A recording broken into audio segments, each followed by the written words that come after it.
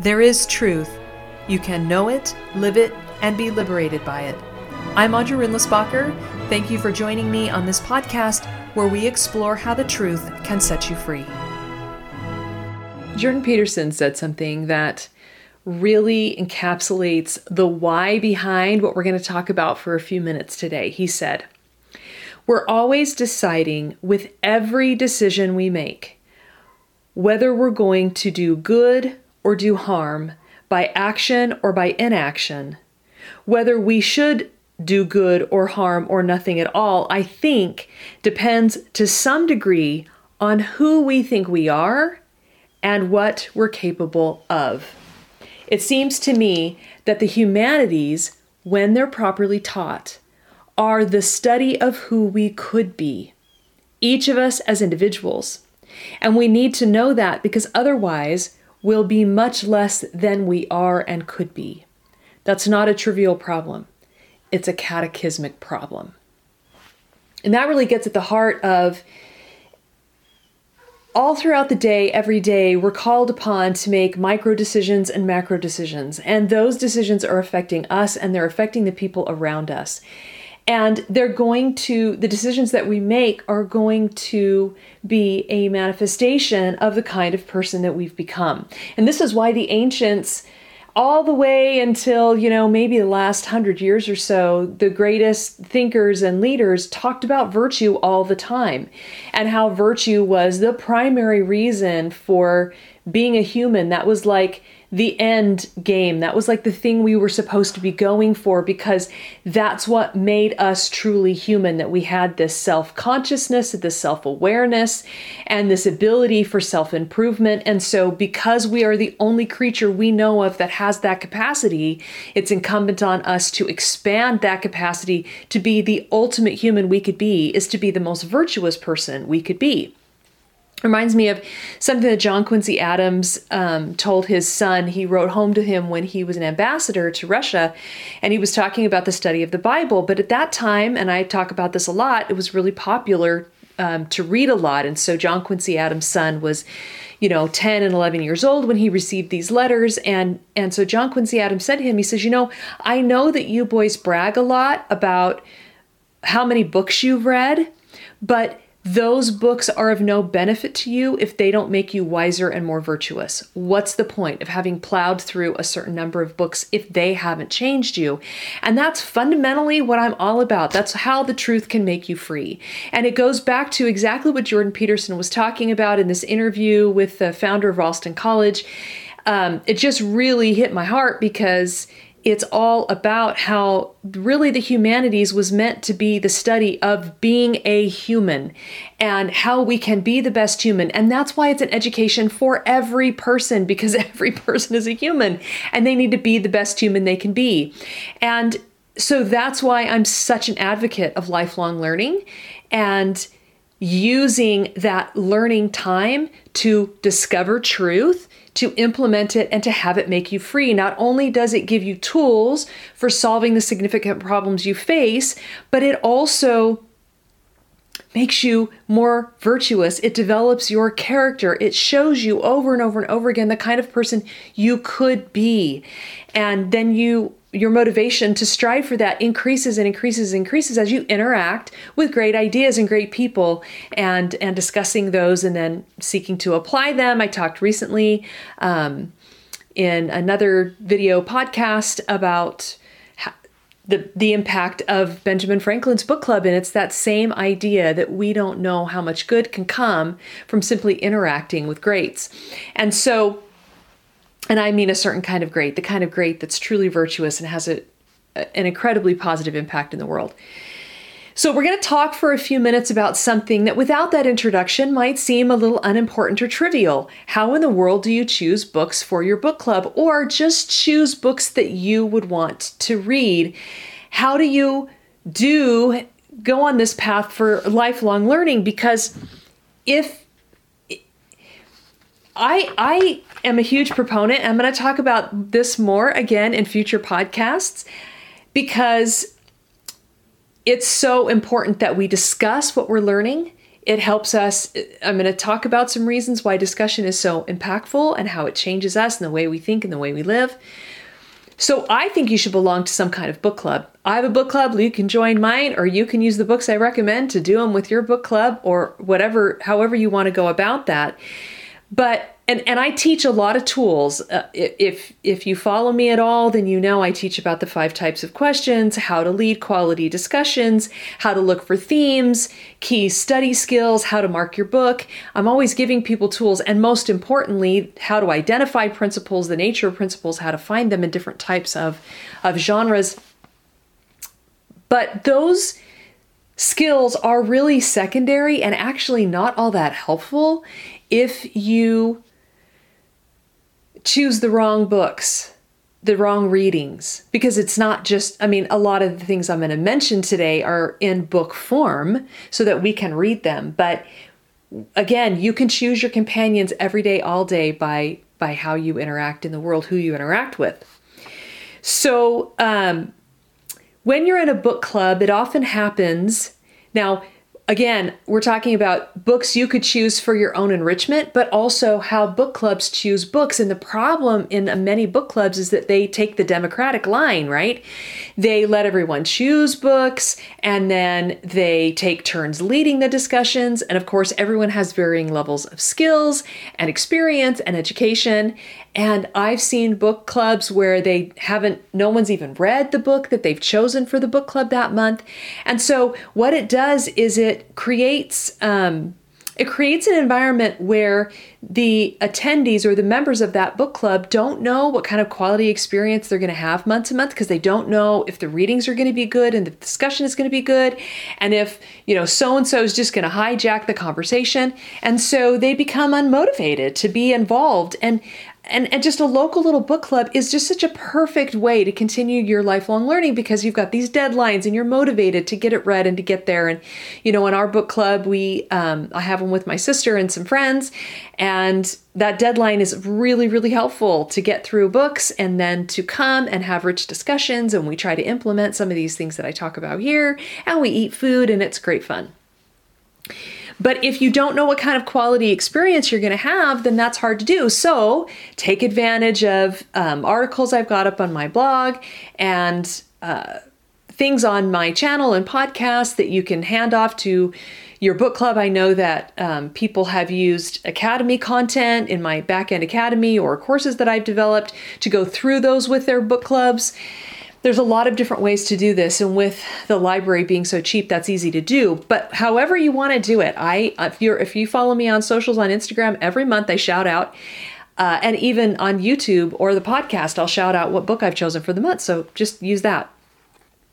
But I want to give you 3 tools for discerning. Now, this can be if you're teaching a class, if you're a parent and you want to choose books for your children. These 3 suggestions are incredibly simple, but very important. They will make all the difference in your experience. So I want to tell you, I wrote about this a little bit. And so I'm going to read you what I wrote, this little story of an experience that I had attending a book club of a friend. So I went to the book club. It consisted of neighbors that had been meeting regularly for many years.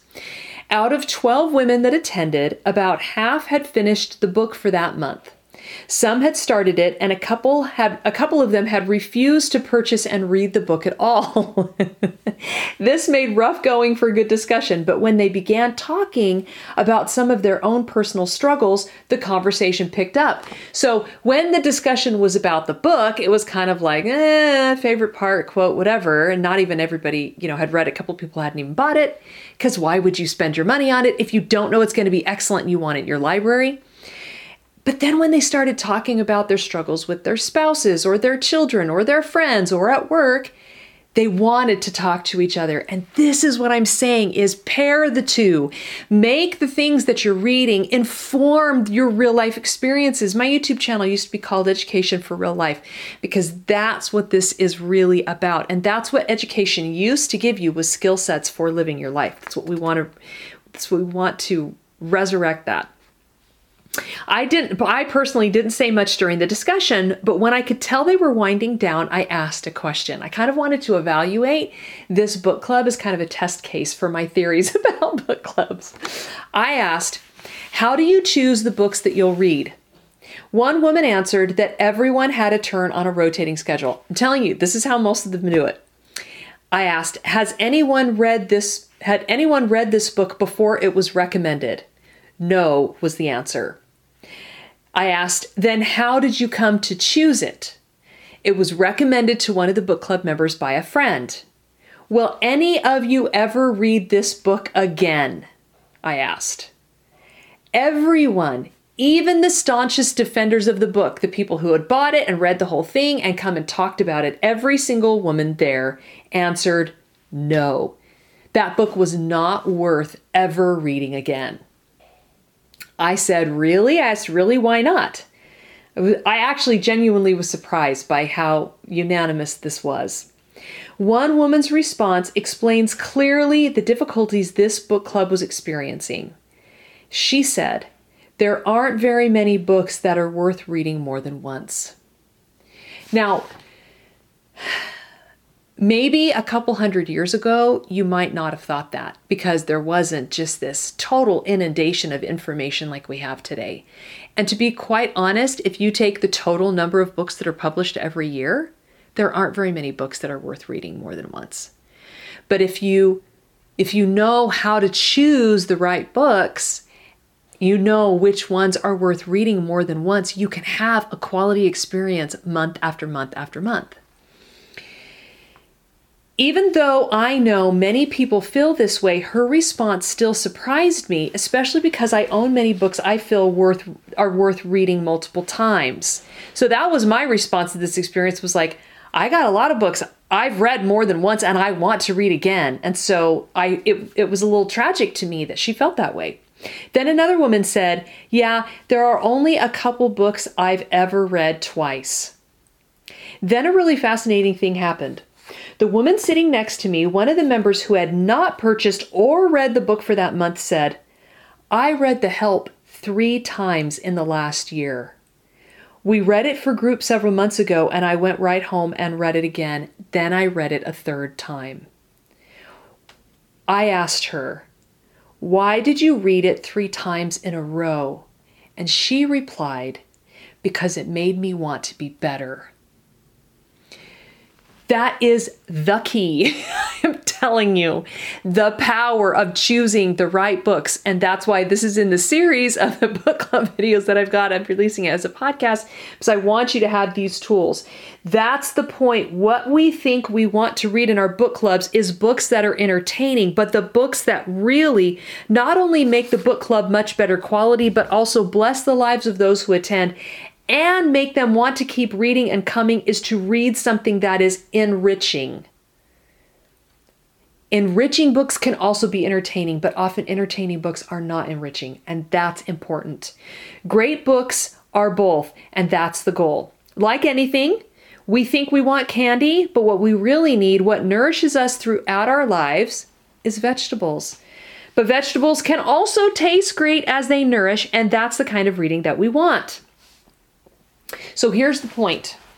Some things in this world are the best by my standards, and some are the best by your standards, but some are truly the best by history's standards.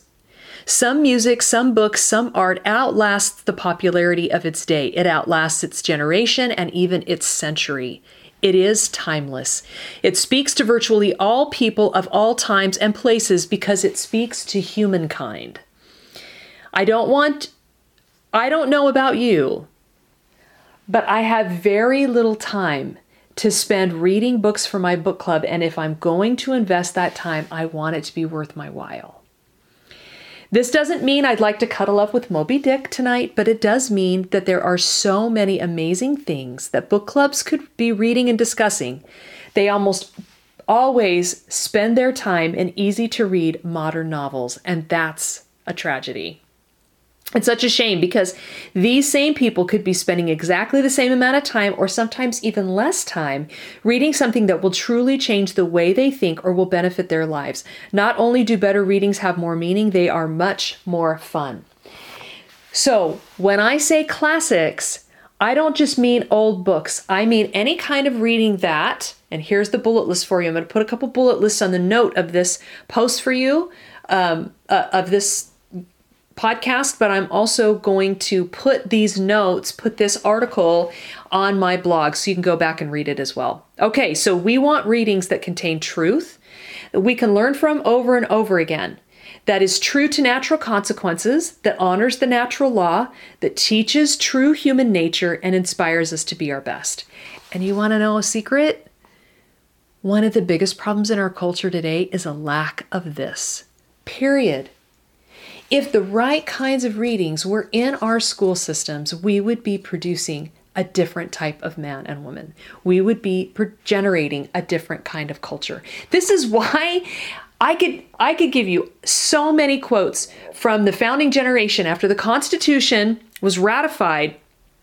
All the leaders were like, okay, so what we have to do is, we were already for over 100 years making education free, but the huge focus was, okay, so we need to educate our people to be free. We need to give them a liberal, meaning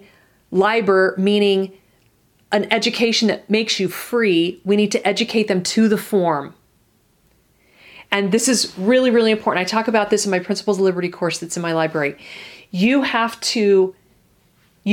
There are forms of government, and I'm getting off on a tangent here, but basically, in the early stages of a civilization, you focus on forms. And in the later stages, you focus on issues. And that's how we know we're a late stage civilization, because we're focused on issues and not forms. And so you have to educate to the form of government that you want. And so if you want the highest level of freedom, you have to educate people to know how to perpetuate governmental forms that make them free. Okay, that's totally aside, but super duper duper important. And so if you're not getting it in school, or you didn't get it in school like I didn't get it in school, get it for yourself. Give it to your family. Okay, number one most important thing that we want to do when we're choosing something to read for a lifelong learning experience, for our family, for our children, in our book club, whatever, is to stick with the original. And I'm going to give you an example. Several years ago, I was doing research on an educational methodology for an assignment in one of my classes.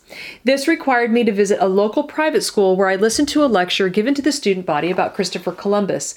It was part of their American history studies, but it piqued my interest because there was a lot of buzz in the country at the time. There still is, it's just gotten worse, about public school students putting Columbus on trial and finding him guilty of heinous crimes. And I have written about this other places and talked about it other places. I think what we've done to Christopher Columbus is tragic.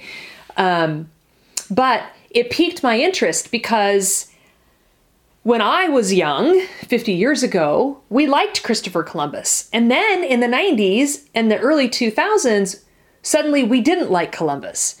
And so I saw that shift happen in my lifetime, and that was really bizarre. And I couldn't figure out, and I, thought about that. And so then I'm doing this research project, and I'm like, yeah, he's talking about Columbus, and he's telling these stories I've never heard before, and I'm really fascinated by what's going on. And so what's the real story here? It wasn't so much what the speaker said about Columbus as the way he repeatedly referenced Columbus's journal. By this time, I had already faced the fact that the private university I attended as a young adult had not given me nearly enough exposure to original sources. This speech, though, combined with what I was seeing in the newspapers, helped me understand the importance of going to the source on a whole new level. I went home and put Columbus's journal into my search engine, into Google, and there it was. In just a few pages, I could read for myself who Columbus was, what he did, and most importantly, how he felt about his life and his decisions. I could find out about Columbus from Columbus. It was incredibly liberating and exhilarating. No more leaning on someone else's opinion. I could find out for myself. I didn't do this earlier in my life because I honestly didn't realize that I could or even should. Others don't do it because they don't know how or they're intimidated by it. Some people think that things that are old are hard to understand. I'm not sure whether or not this public perception was by design, but it seems to be predominant. It simply isn't true. Yes, Shakespeare is tough. Yes, you need to read Plato a few times to get it, but most older writings, letters, treaties, documents, and even Shakespeare have been translated into modern English. You can start there. Columbus was not difficult to understand. Most of the original sources I read are not. The letters of John and Abigail Adams, Plato's cave analogy, Cicero's speeches, Marcus Aurelius' meditations are relatively easy to read. They're not as easy as modern novels or children's classics, but I bet they aren't nearly as difficult as most people think they are. Even Shakespeare needs some practice and some warming up too, but with an understanding of the plot and some patience, he can not only be understood, but greatly enjoyed. So that's the first thing you want to do. Just go to the original. Most of our public school textbooks are 3, 4, 5 sources away from the original. Someone's read something, and scholars are putting it together and they're picking and choosing based on their value system, based on their worldview, based on what they say is important. And it just might not make you the most virtuous human that you could be. It might not help you discover who you really are. It might not benefit you. And so you want to just find out from Columbus who he is. Go to the source. The second one is that you want to mix it up. Don't read just novels and don't read just nonfiction. Don't read just self-help. Read all kinds of different things. And again, I've got a bullet list in the description for you so that you can see the wide variety of the kinds of readings. And if you just had this list in front of you when you were choosing something to read for yourself or your book club or whatever, you would find reading to be a lot more fun, especially because this was really drilled out of us when we were forced to read pretty boring textbooks for so many years. So, I think you should be reading more than just books. Most book clubs become boring and monotonous because they read almost exclusively modern novels. This is largely because these are the books that are being recommended by people they know, and the members want to read something easy and entertaining. They think they do, but they don't. These groups are missing out on so much enriching reading. While modern novels have their place in the book club world, they are only one resource among dozens of types of readings that your book club could enjoy. The primary reason modern novels rule the book club scene is a lack of exposure and experience on the part of the leaders. If they only knew all the wonderful reading that's out there, they would have a more enjoyable time reading and much more interesting discussions. Here's a partial list of genres and types of readings that will help you think outside the box when choosing readings for your group, and I'm just going to run through these quickly. Plays, poetry, speeches, essays, children's novels, one of my favorites, fairy tales, treaties, histories, autobiographies, historical fiction, scientific studies, also fascinating, short stories, self-help, manifestos, documents, how-to, great books, excerpts, letters, court case summaries, magazine articles. One way to begin mixing it up is to decide on a subject or theme you'll read about, then simply search on the internet and at your local library for readings about that topic. Love, FDR, France, or a myriad of subjects could work. Another way is to use the internet search 10 best of any genre. If you spend a few minutes and compare the list, you'll quickly discover many of the best in the genre you've chosen. Now, if it's novels and they're in the last 50 years, you're going to get a lot of and I have other videos on this, what a classic is and is not. The modern definition of a classic really throws you off. But anyway, this is still a good idea to try. Spend a delightful year reading a new best of in each genre every month, or read speeches for a few months, then letters and so on. If you take a little time and look at maps and timelines, in addition to the reading, a whole new world of learning will open up to you. That is actually a ton of fun when you read an older novel and then you learn about the time period and then you pull up some maps and you figure out where everything happened and you look at pictures of what it looks like today. Super duper fun, and your book club becomes a little classroom. So, first one is go to the original, stick with the original, and the second one, mix it up. The third one is start simple.